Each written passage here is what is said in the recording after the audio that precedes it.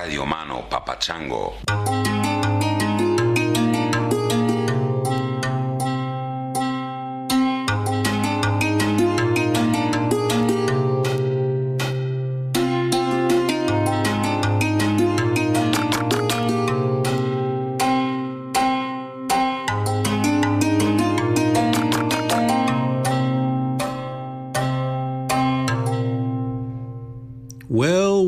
Well, here we are again. Welcome to another edition of Tangentially Speaking, now located on Substack.com. Before we get into this episode, I just want to remind you, because this is all still fresh and new on this beautiful spring Easter day, fresh as the newly risen Jesus. I'm on Substack, and I would encourage you, even if you have no intention of giving me any money, which is totally fine. It's been fine for years and years. But I would still encourage you to go to Substack, chrisryan.substack.com, and sign up. Just give them your email address. And that way you'll be alerted to whatever I put out, because I'm not just doing podcasts anymore. I'm also doing written stuff, and I'm pulling back from Twitter, from Instagram, and I'm locating all my grumblings and utterances and things that seem smart to me but might not seem smart to you. All those beautiful things, all that content I'm creating. I'm a content creator, ladies and gentlemen. So whatever content I create is being distributed on my Substack page, chrisryan.substack.com. So if you follow me on social media, you will notice, or maybe you won't notice, that I'm fading away. But that's only because my presence is over on Substack. So you'll be getting that stuff. In the last, week or so that I've been doing this, I published a response to a column by David Brooks about American foreign policy. I did a little essay about, it's called Voices in My Head, which I think will be a recurring feature on my Substack page, which is what I'm reading, what films I've watched recently, and what I've thought about this stuff, what music I've come across recently. So it's that kind of thing. So if you want to keep up with what's going on in the little world of Dr. Fur, Substack is the place to do it. As I said, you don't need to pay anything. If you do want to pay, it's $5 a month or $50 a year, which is $4.17 a month or something like that. And so it's not a huge investment, but as I said, even if you can't afford it or you just don't want to, it's still worthwhile to give them your email, and you'll get alerts. Now, if you don't want an alert every time I publish something on there, I've also created a monthly option, and there are instructions in the welcome email for how to set that up. So you'll just get an email once a month with a summary, kind of a newsletter of what I've done over the last month. What episodes have gone up, all that kind of stuff. So if you just listen to the podcast and that's all you want, then you can keep doing that on whatever podcast app you're using at the moment. That shouldn't change at all. All right. Now let's get into this. This is one of those episodes that just dropped out of the sky.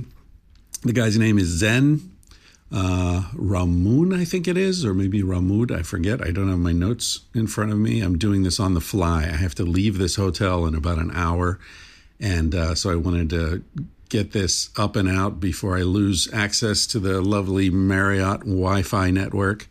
Thank you, Marriott Wi-Fi network. Anyway, this guy listens to the podcast. He's been listening for years, and I forget what the purpose was, but he sent me an email and we started chatting a bit, and I learned a little bit about his life. He's a really interesting guy. He's a Syrian, born and raised in Syria, but he's an atheist, and he's kind of he's like a kid who grew up in this very oppressive country, I mean, it's, as he said, it's the North Korea of the Middle East. It's the most repressive. It's the most isolated. As you probably know, it's been at war for quite a while now, sort of a civil war, but of course external powers get involved. And so it's been devastating, horrible. And he and his family fled the country as refugees. And he tells the story in this podcast of what that's like, what it's like to be, I think he was in his early 20s when he made his way to Istanbul and then basically hired a human smuggler operation. He joined an operation to get himself into Europe. And he tells a quite harrowing story about that. Yeah, he's a really interesting guy, very smart, speaks English beautifully. He was doing translation work, I think, in Syria, he said, or studying English in the university when he decided to leave. But he's kind of like political. There are a lot of reasons he could not stay in Syria. If this guy had stayed in Syria, he probably would not be alive to tell the story that he tells in our conversation. So I hope you enjoy this conversation. It's an opportunity to hear from someone who's actually living some of the things that we're reading about in newspapers or seeing in the news. You know, the refugee crisis, it's a big deal, and it's getting bigger and bigger. And so it's always good to hear the voices of people who are actually living these stories. So that's it. Thanks for listening, and I hope you're doing well. The other thing about signing up for Substack is that when I send out these emails, I include music. So I don't play the song in the audio file anymore. Because that's just gotten kind of, sometimes I do if it's from a listener, I'll do that. But if it's a piece of music or piece of comedy, that's the other thing. I put up a couple comedy YouTube things, one of which is really funny. It's this guy talking about learning English and how complicated it is. And it's always really interesting to hear a foreigner talk about something that you take for granted. And he talks about how complicated the word ass is. Like if you're an ass, you're bad, but if you're badass, you're great. I mean, just stuff like that. It's funny. Anyway, you can, even if you don't sign up, you can just go to chrisryan.substack.com and you'll see those posts there. I think it's like the complexity of ass or something like that. All right, everybody. I hope your ass is feeling great. And I hope everybody's having a holy and wonderful Easter. And I hope we all get resurrected soon. Thanks for listening. Bye. All right. I'm here with Zen. When I say here, I mean I'm in Gran Canaria, and you are where? Bucharest? Yeah, Bucharest, Romania. Yeah. So a little bit of background. We don't know each other. You just sent me an email the other day and mentioned that you're originally from Syria and you're a refugee in Romania. And we decided to chat, have a conversation. One of the reasons I wanted to talk to you is that obviously what's going on in the world right now, the question of refugees is very important. A lot of people are thinking about it and talking about displacement and war and so on. So I wanted to pick your brain a little bit about what it's like from your perspective. And so can you just sort of tell us your story a little bit, like where you grew up and what's been happening?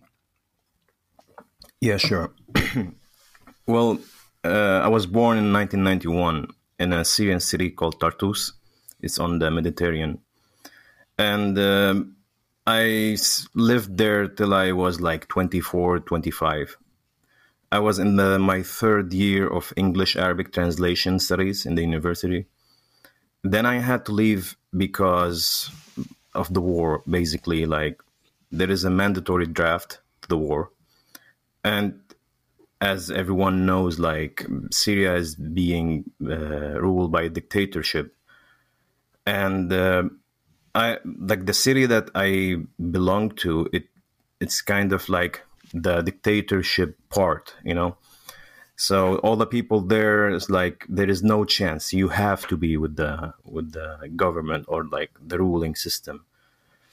And I had to leave for like 3 reasons. The first reason was the mandatory draft. It's just like basically they are sending you to get killed defending the dictator. And the second one was like, I came out on Facebook as an atheist, start sharing stuff, you know, have this enthusiasm when I think all the atheist fellows, especially from like a religious background, you just want to celebrate yourself. Like, I don't believe in that, whatever. I was sharing a lot of stuff on Facebook, so I start to get like death threats on my phone. And the third reason was my name was on the blacklist of the secret police. I was hanging out in like a small cafe in Tartus with the, like, how to say, rebel spirited people talking about politics, talking about wherever it's taboo, and that which are a lot of taboos in that society. So like, I have some kind of conflict with when people say, where are you from, or what's your home? And I see a lot of people like they talk proudly about their home, and I have nothing against them. It's the opposite. It's like kind of like, yeah, it's that like you come from a place that you never felt welcome there. There's a lot of threats. There's a lot of danger. So in September 2015, I left to Istanbul after I was applying to go to Romania, where my brother was already there since 2013. And my visa got rejected because the refugee crisis was like on the rise. So I went to Istanbul, and I just catch the last few months of letting Syrian people go there without a visa. I arrived in the first week of being in Istanbul, and it was like I'm now cutting a lot of the story, you know.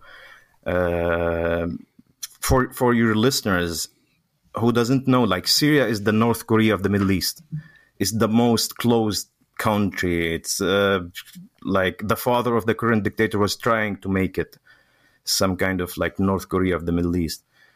And I was just like, on the first few days, some friends gave me a number of a smuggler to go to Europe. My destination was the Netherlands. Like, I always was fascinated by this country, and I knew about the freedom, a little bit of it because also the weed, you know, I was young, and I got the number of the smuggler, and it was a harsh experience. The thing is that I got the number, we called the guy, I went to like a third party office to put the money, like, in case you arrive, they will take the money. If you go back, they will give you back the money. Before that, I contact like, there was American producer who make documentaries. I sent him a message before that, and I told him I'm going on that trip, like, between Turkey and Greece. So if you'd like to shoot the film, like, and be on the boat with me. He didn't reply, but I sent him that message just in case if something happened, there will be someone on the boat with the American nationality. People will move for that. Like, you know, right. I knew that. I knew that since I was young, that I am in a dangerous, bad place, you know. So I know how the world works to a certain limit. So that guy didn't answer, and I went on the boat. To tell you a little bit about the story, so we gathered at like one of the square in Istanbul with a bunch of Syrian people and their kids and their bags, wherever. And then we went on a trip from Istanbul to a city called Çanakkale. Yeah, I think that's what it's called. It's near a Greek island. So they would just put the people on the inflatable boat and they will get them to that island. On the road, I remember like when we gathered on that square, I remember the smuggler came with like a new BMW and the people were like, and a lot of buses and vans and stuff. So the buses and vans were already full and he had to put some people in his new car, you know, and people just getting there very aggressively. And I remember he was saying like, I'm just telling you bits of what stuck in my memory. And the other guy told him like, hey, make sure that people pay attention to the car. It's a new car. And the guy told them like, no, it's haram money. It's like in Islam, they have the haram and halal concepts. Like haram is something that's just you gained. It's by badness, you know, and the halal is just something. So he just said, get it, whatever, just let the people in. And this is the time, one of the first time I felt like, to just tell you something about my childhood. I have a overprotective father that living in my household was I always most of the time in the house playing PlayStation and watching whatever pop culture series and movies. And I always resonated with the people on the shows, you know, like I didn't know where my position on the world is, you know. And that moment I saw like, I am one of those people who they talk about in documentaries, you know, just like now I am part of that. And it was just like, since I went with my backpack there, I recall the emotion as like me sitting inside of myself and watching this as someone else, you know, it's just like. Right. So what struck you about him saying this is, this is the smuggler in his fancy new car. Yeah. And he's saying, don't worry about it. Just let the people come in. It doesn't matter because I got this car from doing bad things. Is that? Exactly. It's like in the Islam religions, like if you get something from haram, it will go with haram, you know. If you get it, it's like he already know that he's doing something bad. So he doesn't care about it. And that is like... Was he Greek or was he Turkish? No, he was Syrian, actually. He was Syrian. Okay. Yeah. Right. And how did you know, like you said you left the money with a third party. And so there was a guarantee that if you don't get to Greece, they'll give your money back. Why did you trust the third party? How does that work? It's like, how to say, insurance, some kind of office for insurance. And all the people on that boat was putting their money there. So I had no choice. That's it. You cannot give the money directly to the smuggler because he just walk away. Right. Yeah. Okay. So that's how it works. Interesting. So did the smuggler, did he feel guilty about what he was doing? Is that the implication? I feel like, I don't know if you have been into such a situation when you see people like their facial expression shows that they are doing something bad, but they cannot stop it because there is a lot of money behind it. That was the emotion of those guys, like getting the people in the cars. Like, yeah, I know, but I don't care. And he was like wearing very like expensive clothes and stuff. Right. And just like those people are blinded by greed. This is the emotion. And you feel yourself as some kind of how to say like stuff in the back of a truck, you know, like what do you call the word? Cargo. Yeah. Exactly. Yeah. And do you think he didn't feel badly that he was helping Syrians get into Europe? He felt badly that he was taking your money. I think he was feeling bad because there was a high chance of death for the people. I see. And if the people die, they will get the money. So there is no one will go back, and because they're people. So it's just like human trafficking, basically. And right. Wow, that's intense. And you were what, 24, 25 at this point? Yeah. And your brother's already in Romania, and is the rest of your family still in Syria? No, now all my immediate family, they live here in Bucharest. But okay. each one of them got here in a different way. Like, Wow. so yeah, but after that, we get like they took us to a huge park in Istanbul, and there was the buses with like nothing, like no graphics on it, no paintings, nothing, just white buses, like old buses, and then which just the buses start going and going, and that felt like forever, and going across the, like, I don't know, forest and illegal roads. At one point, they heard there is police on the road, like catching those buses. So we went into like a side road and a forest and waited there for a few hours. And it was really, like, how to say, something out of mind, just no lights. And they are asking people to not even turn on their phones. So the police, no one could see any light or anything, kids crying and stuff.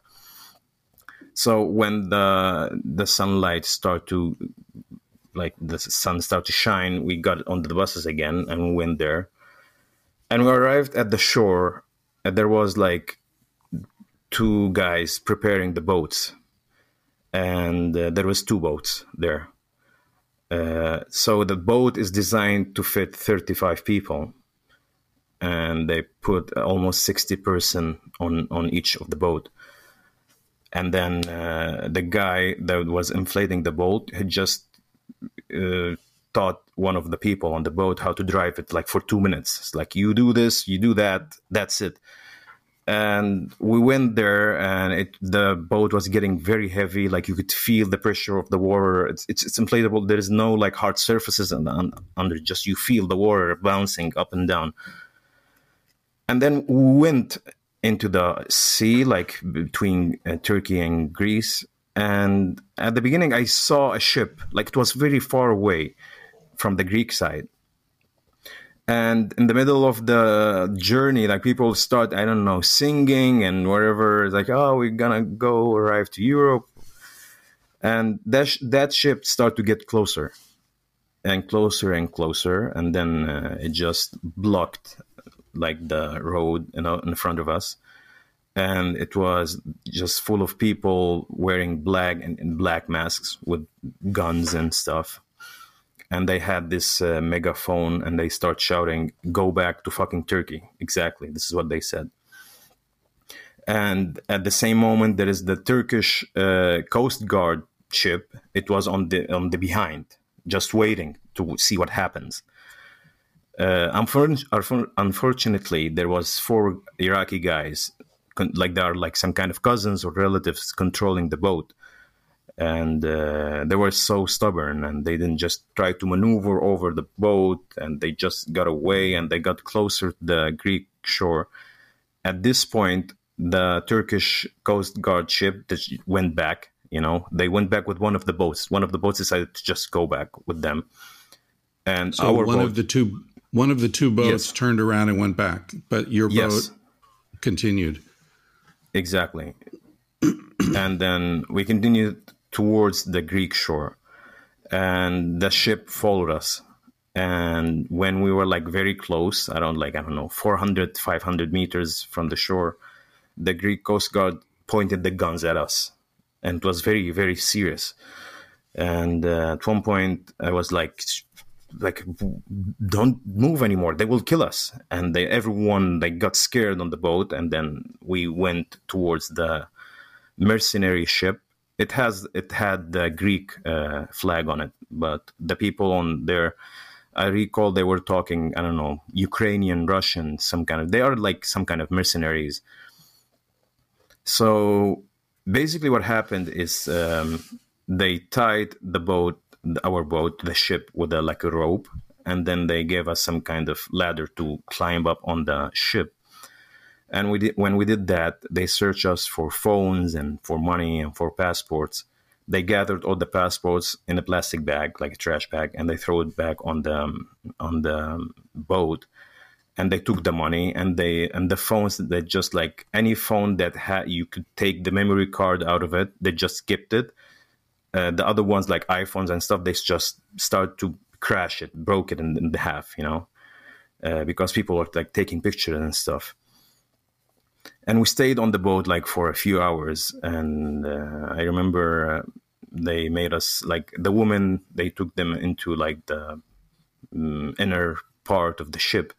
And the men, we just were on the surface of the ship, like doing like this, you know, like our hands on the other person's shoulders, and like, and that was for 2 hours, 3 hours. At this point, I felt like, you know, when you watch some action movie, and I was just looking at the guy next to me, like the guard, whatever. And I thought, like, maybe if I could move fast and grab the gun and do some heroic shit, that would be. But at that moment, you just couldn't. You feel some kind of semi-paralyzed. You're just watching life. So during this, I'm just like making this very short to not, because if I want to tell this, the whole story will take a long time. But during this, the ship was moving somewhere in the sea, you know. It got to a point that you cannot see any land anymore. And by that time, it was getting dark. And at that point, we all thought that, okay, they took the money, they're going to leave us in Greece at least. But they didn't. They made us go back on the boat. And at that time, we had no engine and no pedals. They took it. Just like left all of us there to die. And luckily, there is one guy who have like hidden an old Nokia phone in one of the bags. I was the only one on the boat who could speak English and who knew the numbers of the Greek Coast Guard and the Turkish Coast Guard. I was just asking people who has a phone, and the guy gave it to me, and I called the Greek Coast Guard. No one answered. Called it like for many times. No one answered. And then I called the Turkish Coast Guard. And a woman answered, and she told me, like, I told her, like, we are in the middle of the sea between Çanakkale and she said, okay, we'll try to find you. Try to not, this phone to not be turned off or something. I don't know, they were getting a signal or something. And she said, make sure, try to calm the people down. We will get to you, don't worry. At that point, the ship was already like far away. You can only see few lights from it, like very, very far away, and in the middle of the sea, and it's dark. And this moment, it was the first time that I hallucinate in my life, without any drugs, without anything. What I felt was that because the Coast Guard took a lot of time, more than 1 hour. And in each few minutes, you lose some kind of hope. I remember the kids were already crying. And then the old people start crying. And at the end, the adults, everyone on the boat was crying. Me, I was just emotionally paralyzed. I didn't know what to feel or how to process. Just felt all the heaviness of the bags on my legs. They were already numb.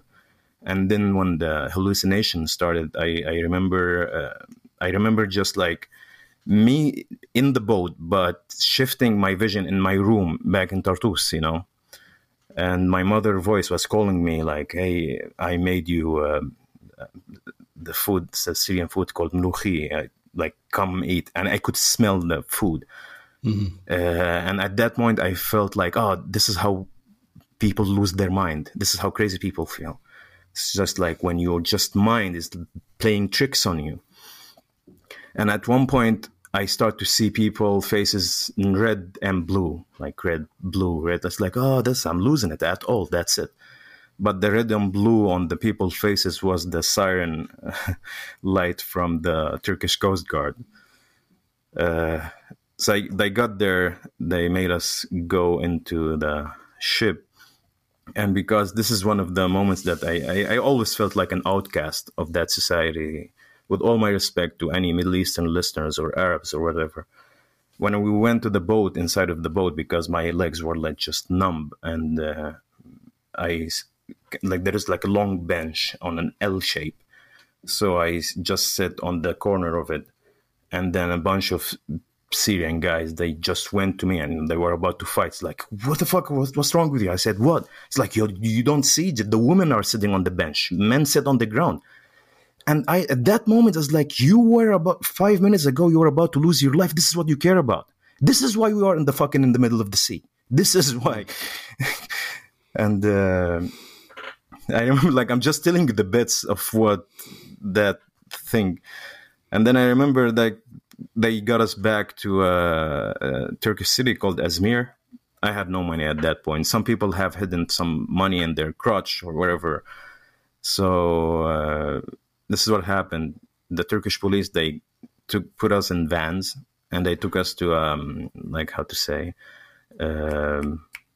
camp, refugee camps. And it was very awful scene to see, just like fence and people behind it. And the police told us, like, if you don't pay each one of you 50 euro, all of you are going to go into that camp and you don't know when you're going to leave.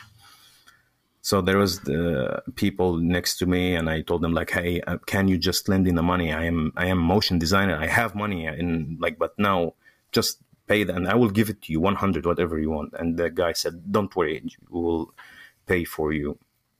And they paid. So they managed, the people they paid. We went, all of us, back to a city near Istanbul called Bursa. And at that point, I had also to buy a bus ticket to go back to Istanbul. And I also So somebody paid for all of you to not go into the camp?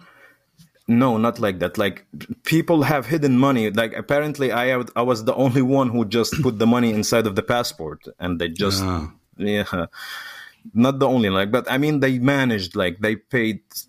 People start to ask each other, like, can you lend us? And right. People figured it out. And, you know, right. People in such crisis, they get really empathetic, especially in terms of, like, it's a life or death decision.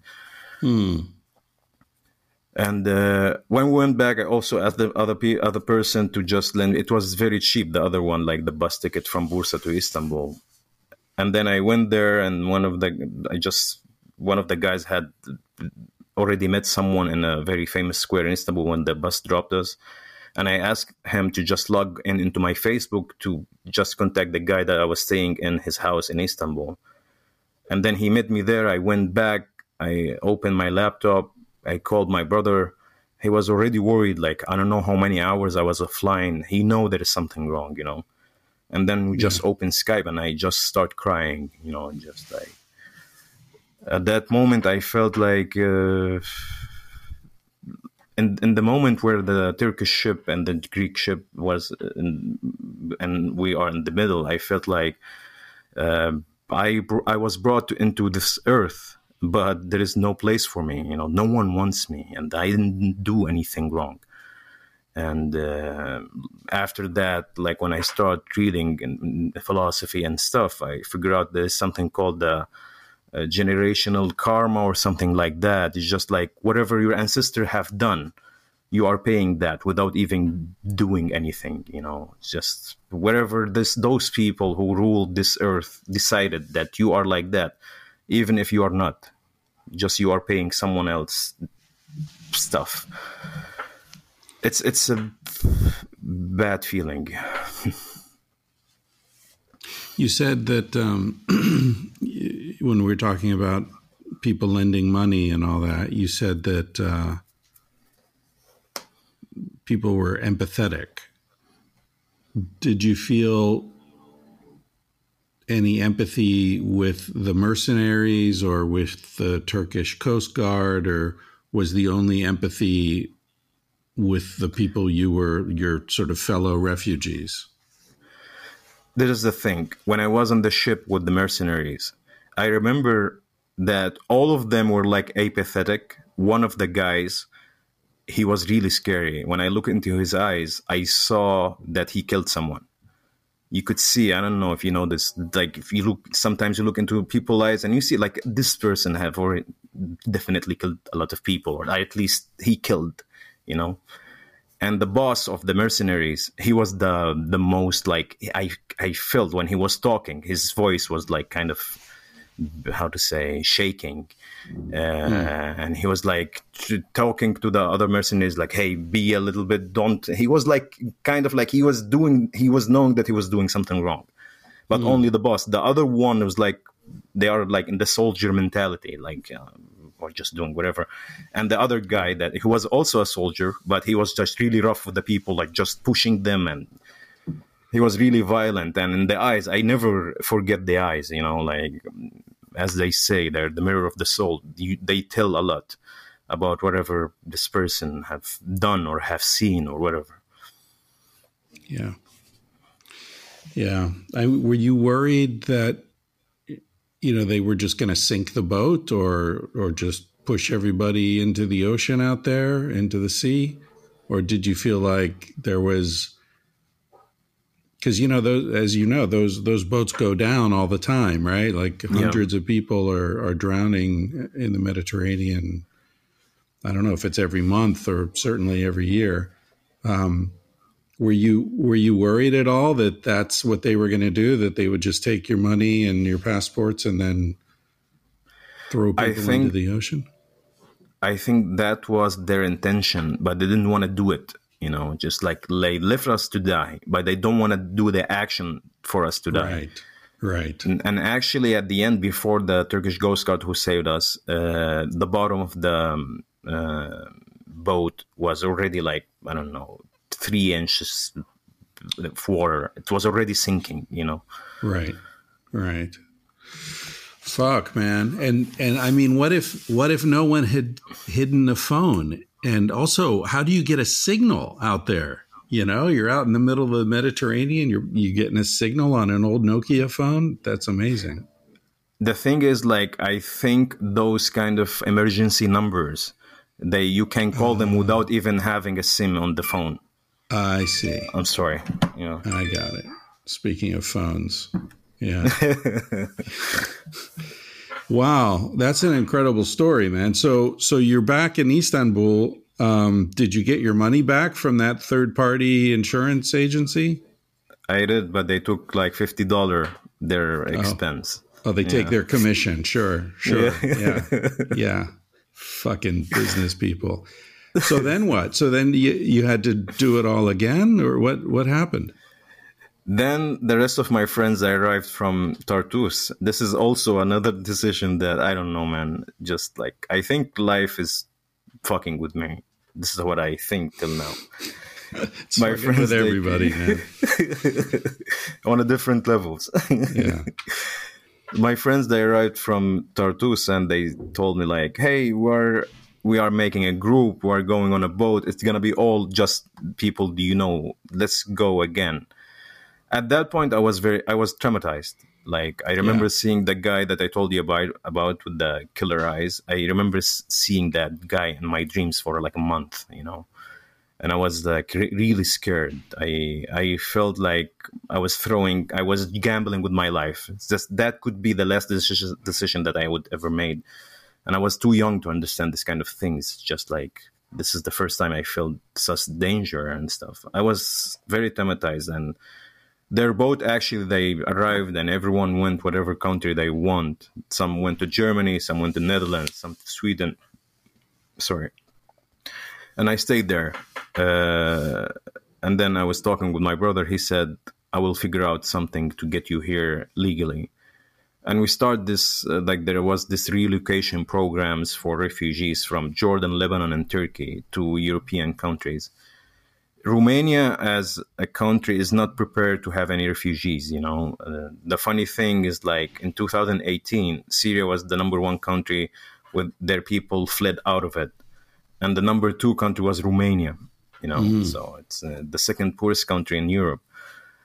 I didn't know all of that at that time. I thought that all of Europe is the same. Like, the same thing is in Germany, is the same thing in Bulgaria and Romania. I didn't know anything, and I have a lot of ambitions. And I wanted to study psychology. I wanted to do a lot of things. So to not take long with that, I applied through the United Nations, and it was the relocation program. I waited there almost 2 years. I waited for 1 year and 9 months. And here it's just the small things start to acknowledge, like, again, my position in the world. So I made friends there, a lot of friends, and I start to go to this bar. They have like an open stage, on Tuesday, and I was there reading poetry, making psychology observations, I don't know, doing a lot of stuff. And when I was getting drunk and chatting with people, and I met a lot of Erasmus students, just the student exchange program in Europe. And they were like in my age or younger or older. And I saw how life is like, I don't know, easy for them, you know, just what are you doing in Istanbul? Oh, I'm studying this and I'm going on an exchange program in Istanbul for a few months. And then I'm going home. And me, I was just like one of the few people. There was other Syrian people there, but I was like, okay, I don't know why I don't have that paper, but for whatever reason, I just like, this is what I'm telling you when life is joking with me. Just you stay there. You just wait for someone to confirm that you are safe enough to be traveled, to be, I don't know, moved to other countries. After that, I moved to Romania and I understood why those things happen, why there are passports. And my conclusion is like every society has a different set of values, you know. And some society, I don't want to use the word civilized because, you know, it's a civilization thing. But I think what makes a functioning society is a level of trust, that people trust each other to a level. And then if you get a bunch of people from another society that they don't share this trust, a lot of problems will happen.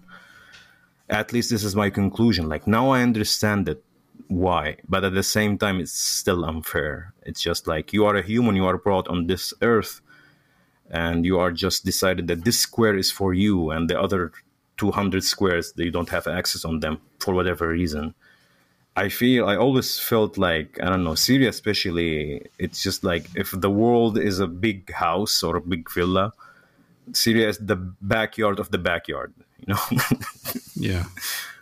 So given what you said about trust, this is actually something I wanted to ask you about. Because, you know, there's what's happening in Ukraine now. There's a lot of talk about how Europe is accepting millions of refugees from Ukraine. You know, organizations at the border with Poland set up to welcome them, to give them food and clothes, and people offering, you know, rooms in their house and so on and so forth. It's like, at least at the moment, Europe seems to have their arms open to welcome Ukrainian refugees. And there's a lot of talk about how hypocritical this is because of the way that Europe deals with refugees from North Africa or from Syria.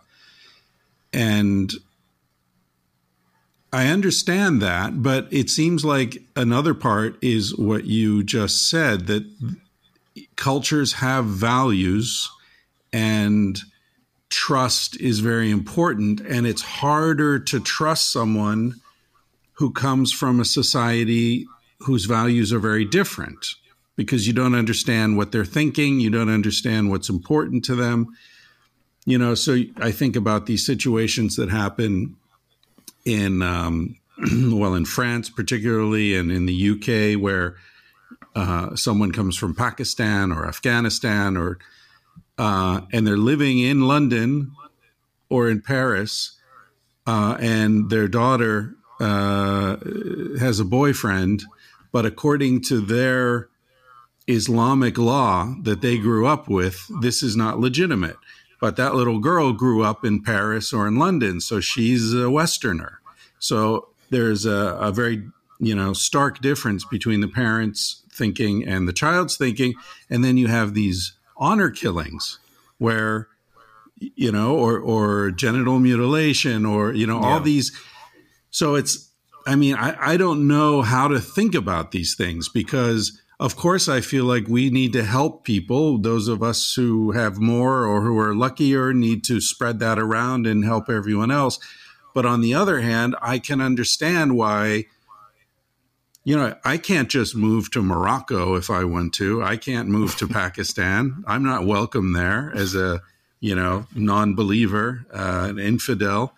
So there seems to be some hypocrisy, right? Like Europe is supposed to help refugees from anywhere, whereas those, Assad is not going to welcome a bunch of Europeans to come and live in Syria, right? How do you feel about all this?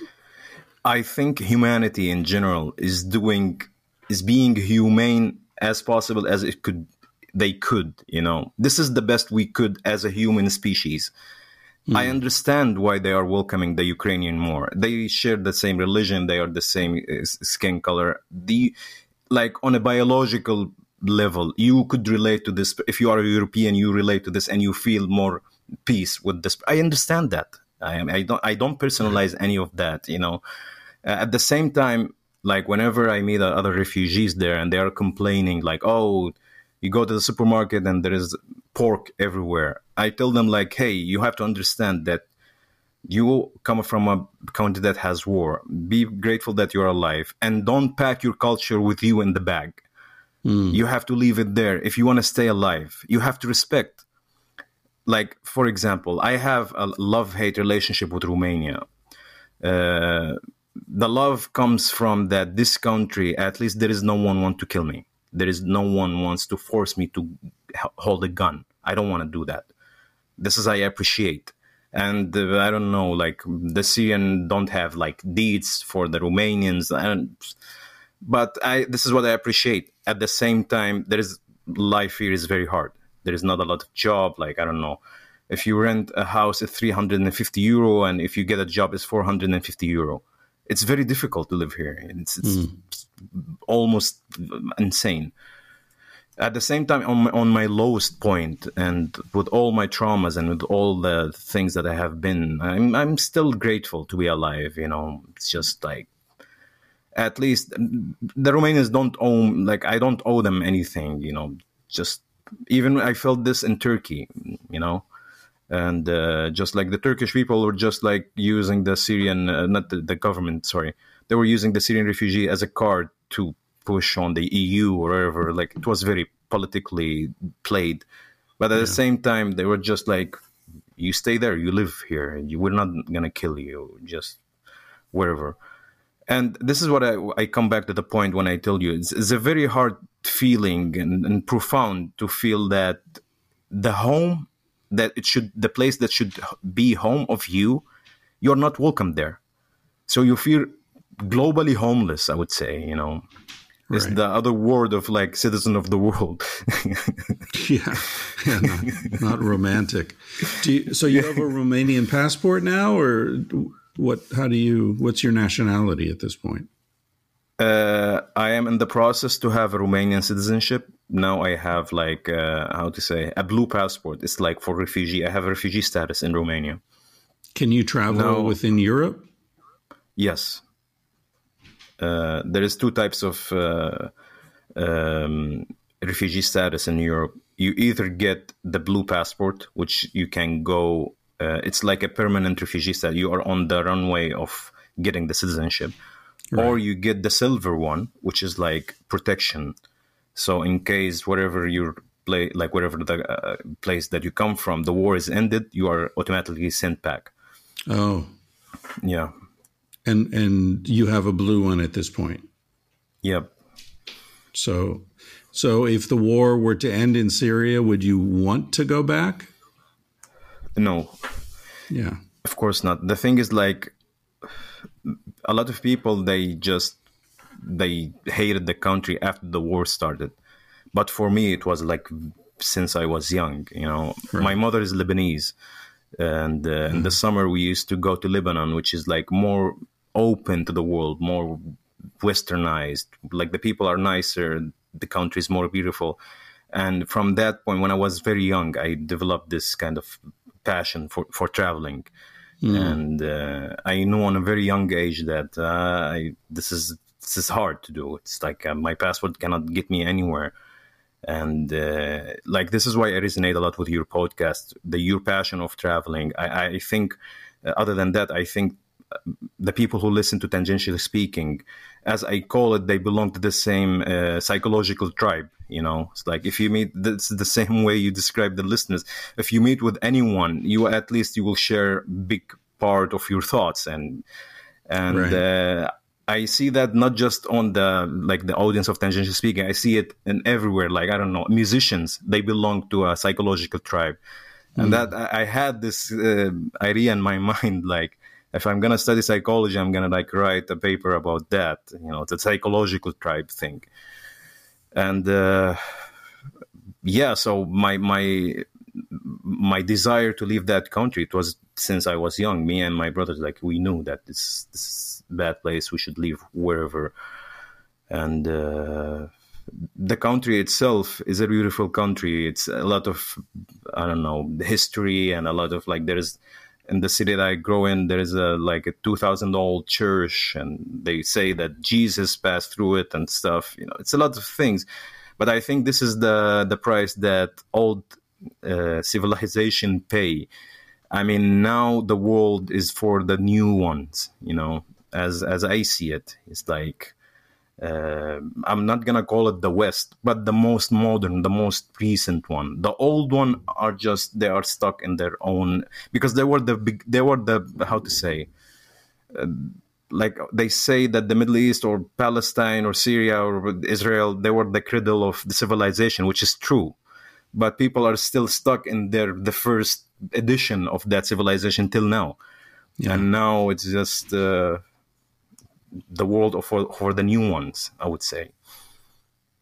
So it kind of feels like from a very young age you were preparing for this life in some ways, you know, like learning English, for example. Like if you didn't speak English so well, how different would your experience have been? I imagine, you know, your proficiency in English probably helped you with getting to Romania, no? Like when you applied for that UN program? Yep. And also your sort of distance from Islam, and your feeling, you know, as an atheist, that you don't need to live according to those rules. That also prepares you for living in a different culture. Do you feel like, is there any sort of sense of destiny in your life? Do you feel like there's a reason or a meaning for these experiences that you've had?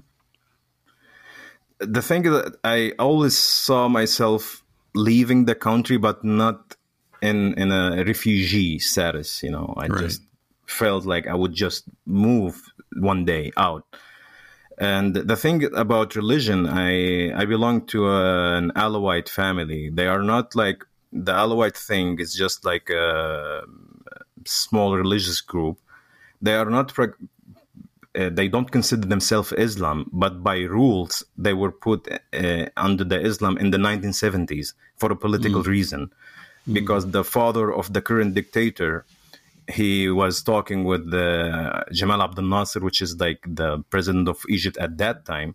And in Egypt, they have this, it's like the Vatican for Muslims, you know. They have this mosque, I forgot the name. So they decide the rules, like which kind of religious group go under the umbrella of Islam.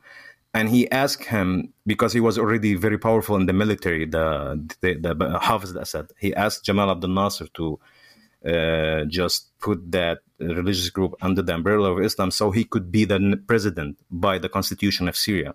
Because in the constitution of Syria, if you want to be a president, you have to be a Muslim. So from just like so you see, other than that, just like since a very young age, the religion didn't make sense for me. It just like, I didn't took the answers when, like, I always have discussion with religious people from a very young age. And when I get the answer like, oh, and why that? And they say, God knows. That never made sense for me. It's just like, I felt like math and science, they make sense. At least they give you, I don't know sometimes, you know.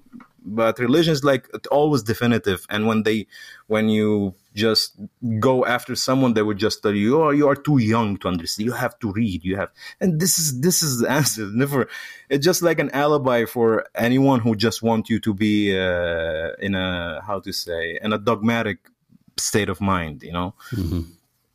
Yeah. So like, yeah. So what are you doing now? What's life like in Bucharest? Well, I do motion design freelance. What is that? What is motion like design? You animate graphics basically. Like if you walk into a bank and you see the screen of like little characters handing the coin, this kind of stuff. I do the animation of that graphics. But my passion is for psychology and music. I like on the weekends I go busk on the street of Bucharest, play the guitar, and I try to make a living out of the motion graphics. I'm not very like crazy about it, but that's what I'm doing right now. And what about music? What kind of music do you play? Well, recently I'm getting into jazz, which I discovered that there is music and there is jazz, I am mostly into psychedelic rock, I just love to get high, play music with some friends, and it's the most honest expression of self by music. And just like it feels like when you get very good at an instrument, it feels like you are talking through it, which is like an experience that it couldn't be described. Like I listened to your podcast with the Rick Beato, and I saw how enthusiastic you are about music, and he was like explaining everything, how it makes sense. And when you said that one time you woke up and you said you want to be like a piano player, concert pianist. Yeah. I didn't wake up. I was high on LSD. Okay, that makes sense. And I had the vision, like, my life makes sense. I'm gonna be a concert pianist. Yeah. Like, talking about that, I have also a few questions for you. Like, yeah, sure.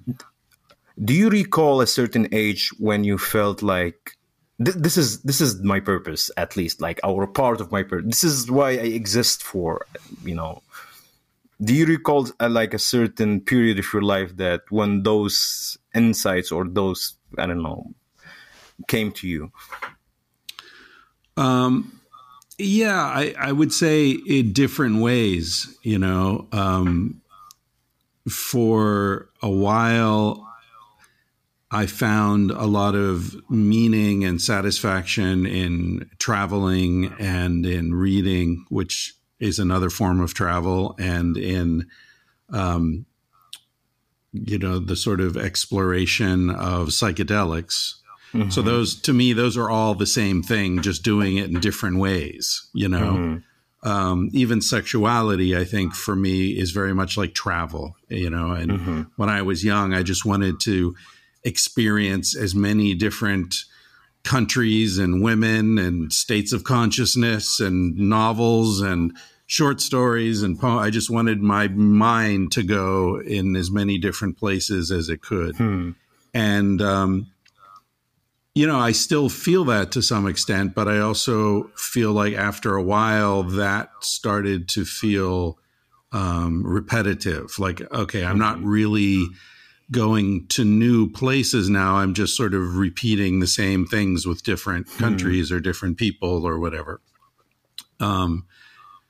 So, yeah, then, I sort of moved away from that and started, when I started researching sexuality in prehistory, I felt like that was a coming together of my interest in hunter-gatherer societies and non-Western, non-civilized ways of thinking and being, combine that with the sexuality. And so that felt very meaningful and rich, and I did that for, it's kind of like waves that came through and I just sort of, caught each wave. But yeah, I don't feel like there's any it would be hard for me to point to one particular thing that like, this is what I'm on earth to do. You know, I don't feel like I have one. And I think that's what I kind of project onto music. That like last night I was watching this Beatles documentary, Let It Be or Get Back? It's, you know, it's this recent one that came out. And, you know, when I watch those guys, how happy they are when they're just jamming together. You know, like they're working on a song and they get frustrated and they're like, oh, fuck it. And they just start playing a Chuck Berry song that they've played, you know, 7,000 times. And they're all smiling and they're happy. And it's like their way of relaxing is to just play the song that they all love. You know, I sort of project myself into that and imagine, man, if I get reincarnated, I hope in my next life I pick up an instrument as a kid and learn, as you were saying, to talk through it. And because it feels like that would never get old. Now, I say that as a non-musician, so maybe it would. Maybe it would be like traveling or like these other things have been for me, that I would do it for a while and get good at it, but never go to the highest level where it becomes the meaning of my life, you know? You know, like writing. I like writing. I'm pretty good at writing. I've been successful at writing, but I don't feel like, I can't wait to get up in the morning and work on my next book. You know, I just don't. That's not, I'm more omnivorous, I guess, in that respect.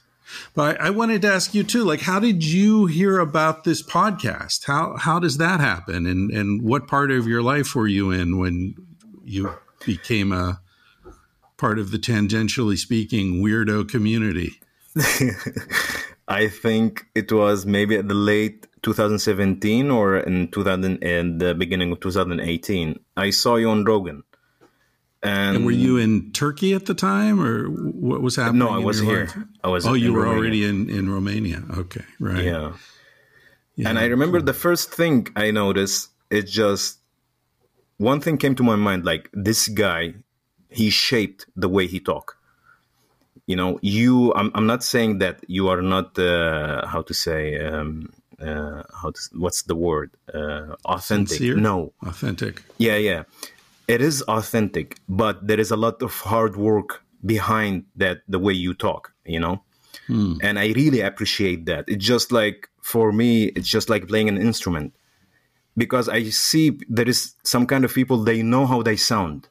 They could hear themselves as someone else, you know? And I felt you have this pretty good. And I was really inspired even by the way I talk right now from the podcast. And I think this is, if you are wondering why the Romas are like very demanded, it's the reason that the tone behind it and the interesting ideas. There is a lot of hard work. People don't even know that there is behind that. There is a lot of books have been read, a lot of thoughts have been taught, you know, for someone to be able to talk like that. And this is an observation and a compliment at the same time. Well, thank you. Thank you. Yeah, it's a strange thing. You know, it's like, it's difficult to, like the hardest thing in the world is to see yourself, you know, to know how other people see you or hear you or whatever. It's strange. And then there's another layer on which, well, is it going to help you to see yourself, you know, or is it better if you don't?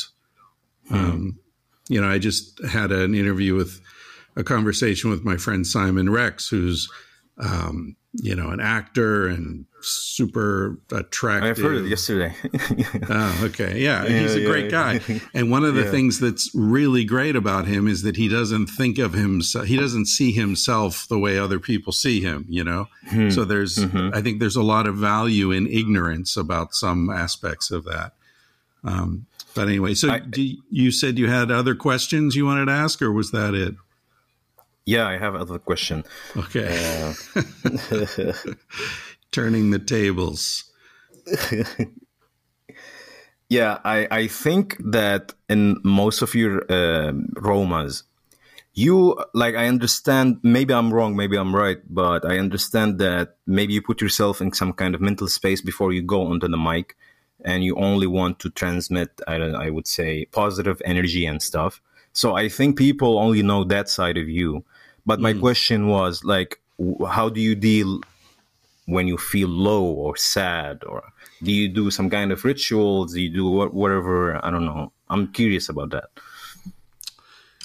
Yeah. Yeah, that's an interesting question. Um, I feel, how to say this. It's like I I just turned 60, as you know. Mm-hmm. And I have felt one of the things about getting older is that I feel like I'm always kind of sad and I'm always kind of happy.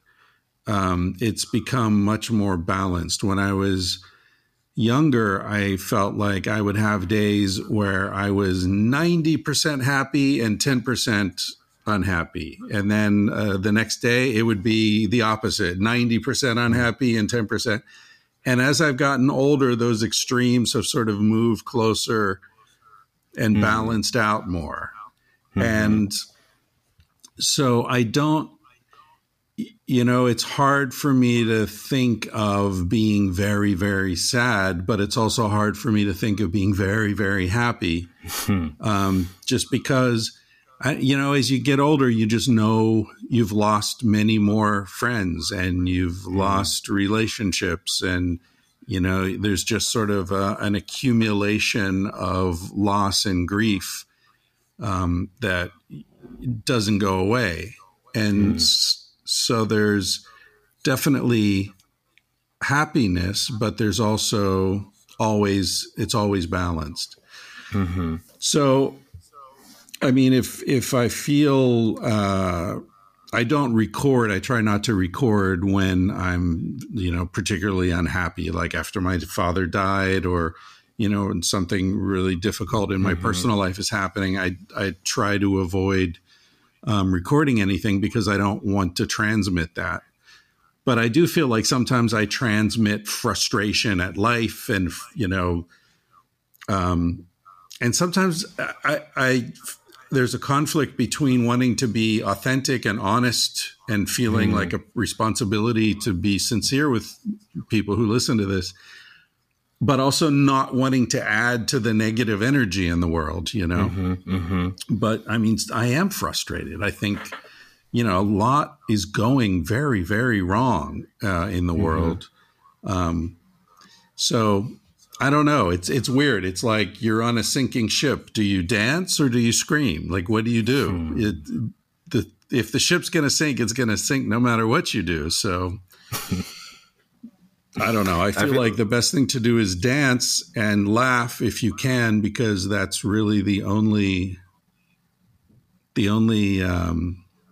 I don't know, logical response to tragedy is to try to laugh, but that's difficult.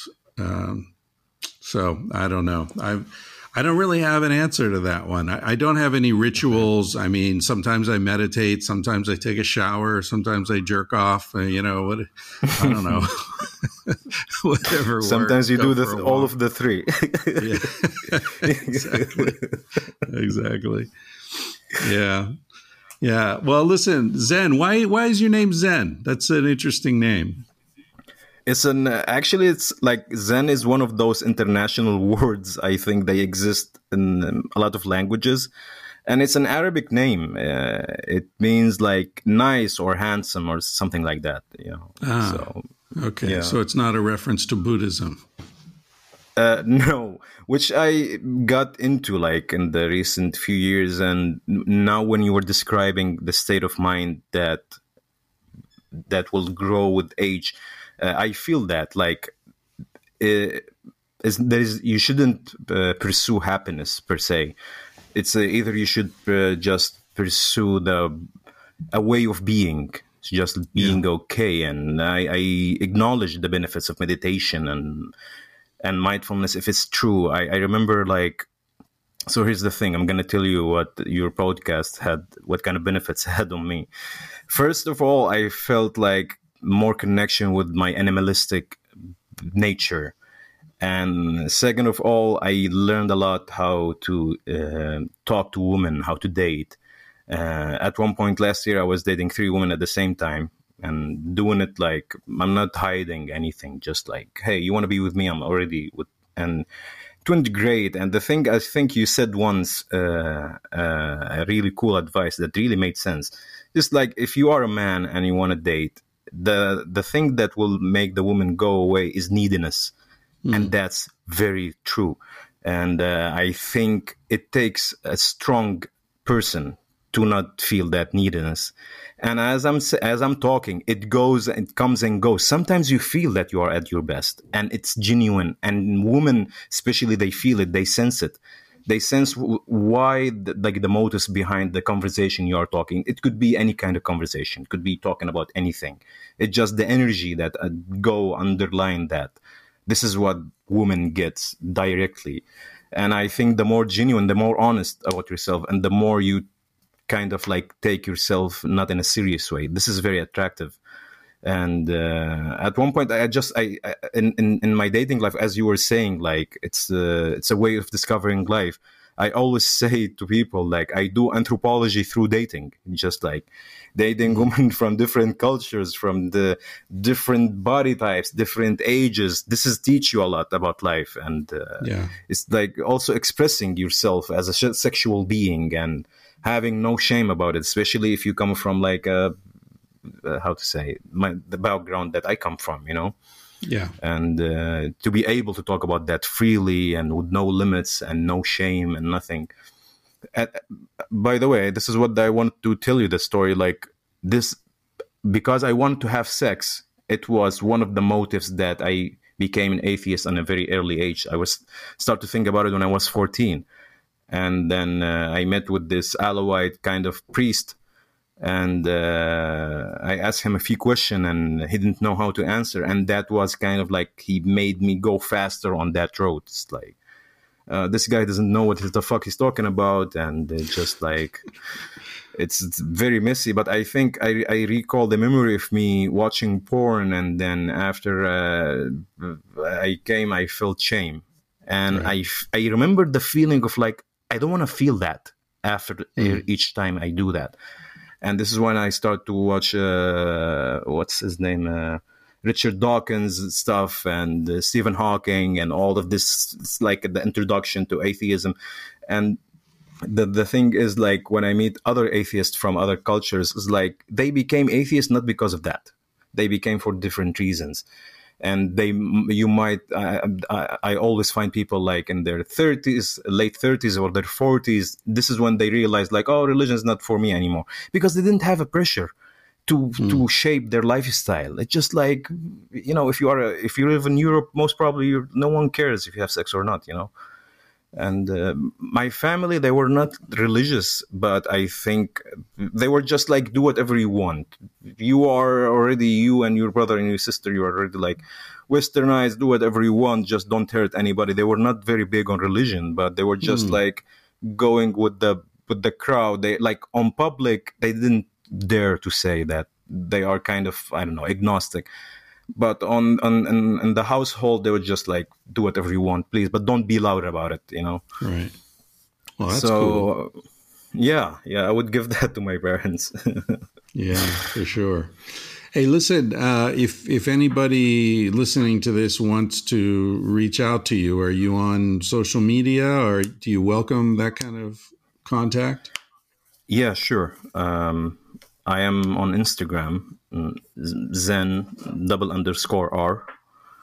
And also I made a Substack account. I have wrote a few things that I want to share maybe in the near future.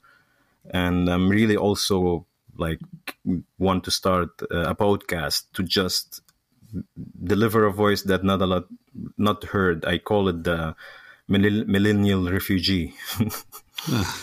Yeah. Wow. That's a good idea.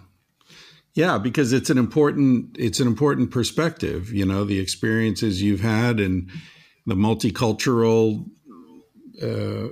perspective is, I think, becoming more and more important. To have someone who can speak articulately to that experience, I think that's really valuable. All right. Did you enjoy that conversation? You must have, unless you fell asleep or you're just too tired to push a button and listen to something else. But if you're still here, I'm thinking you might have enjoyed that. So thank you. Thank you for sticking around. I really enjoyed talking to Zen and just connecting with him. Good dude. I hope I get to have a beer with him sometime and listen to him play guitar. So check him out. Check out his Instagram page, as he mentioned. Say hi. Welcome him to the community of Tangentially Speaking. I mean, he's been here for a while. We just didn't know. Now we know. Just like you. So many of you are out there. You're part of this whole thing. You're part of the community, but I don't know you're there. And that's another feature of Substack that I really like.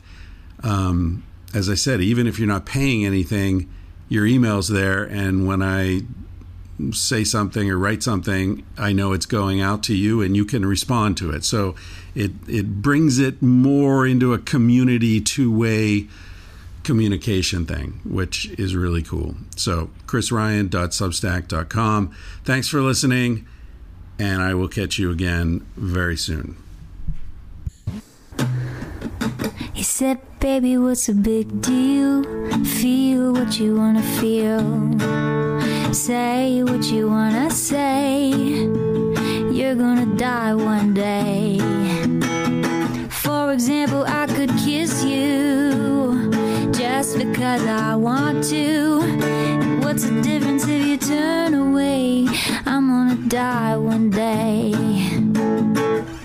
Why do you waste your time thinking about your reputation? Trying to meet an expectation, wondering what they're gonna say.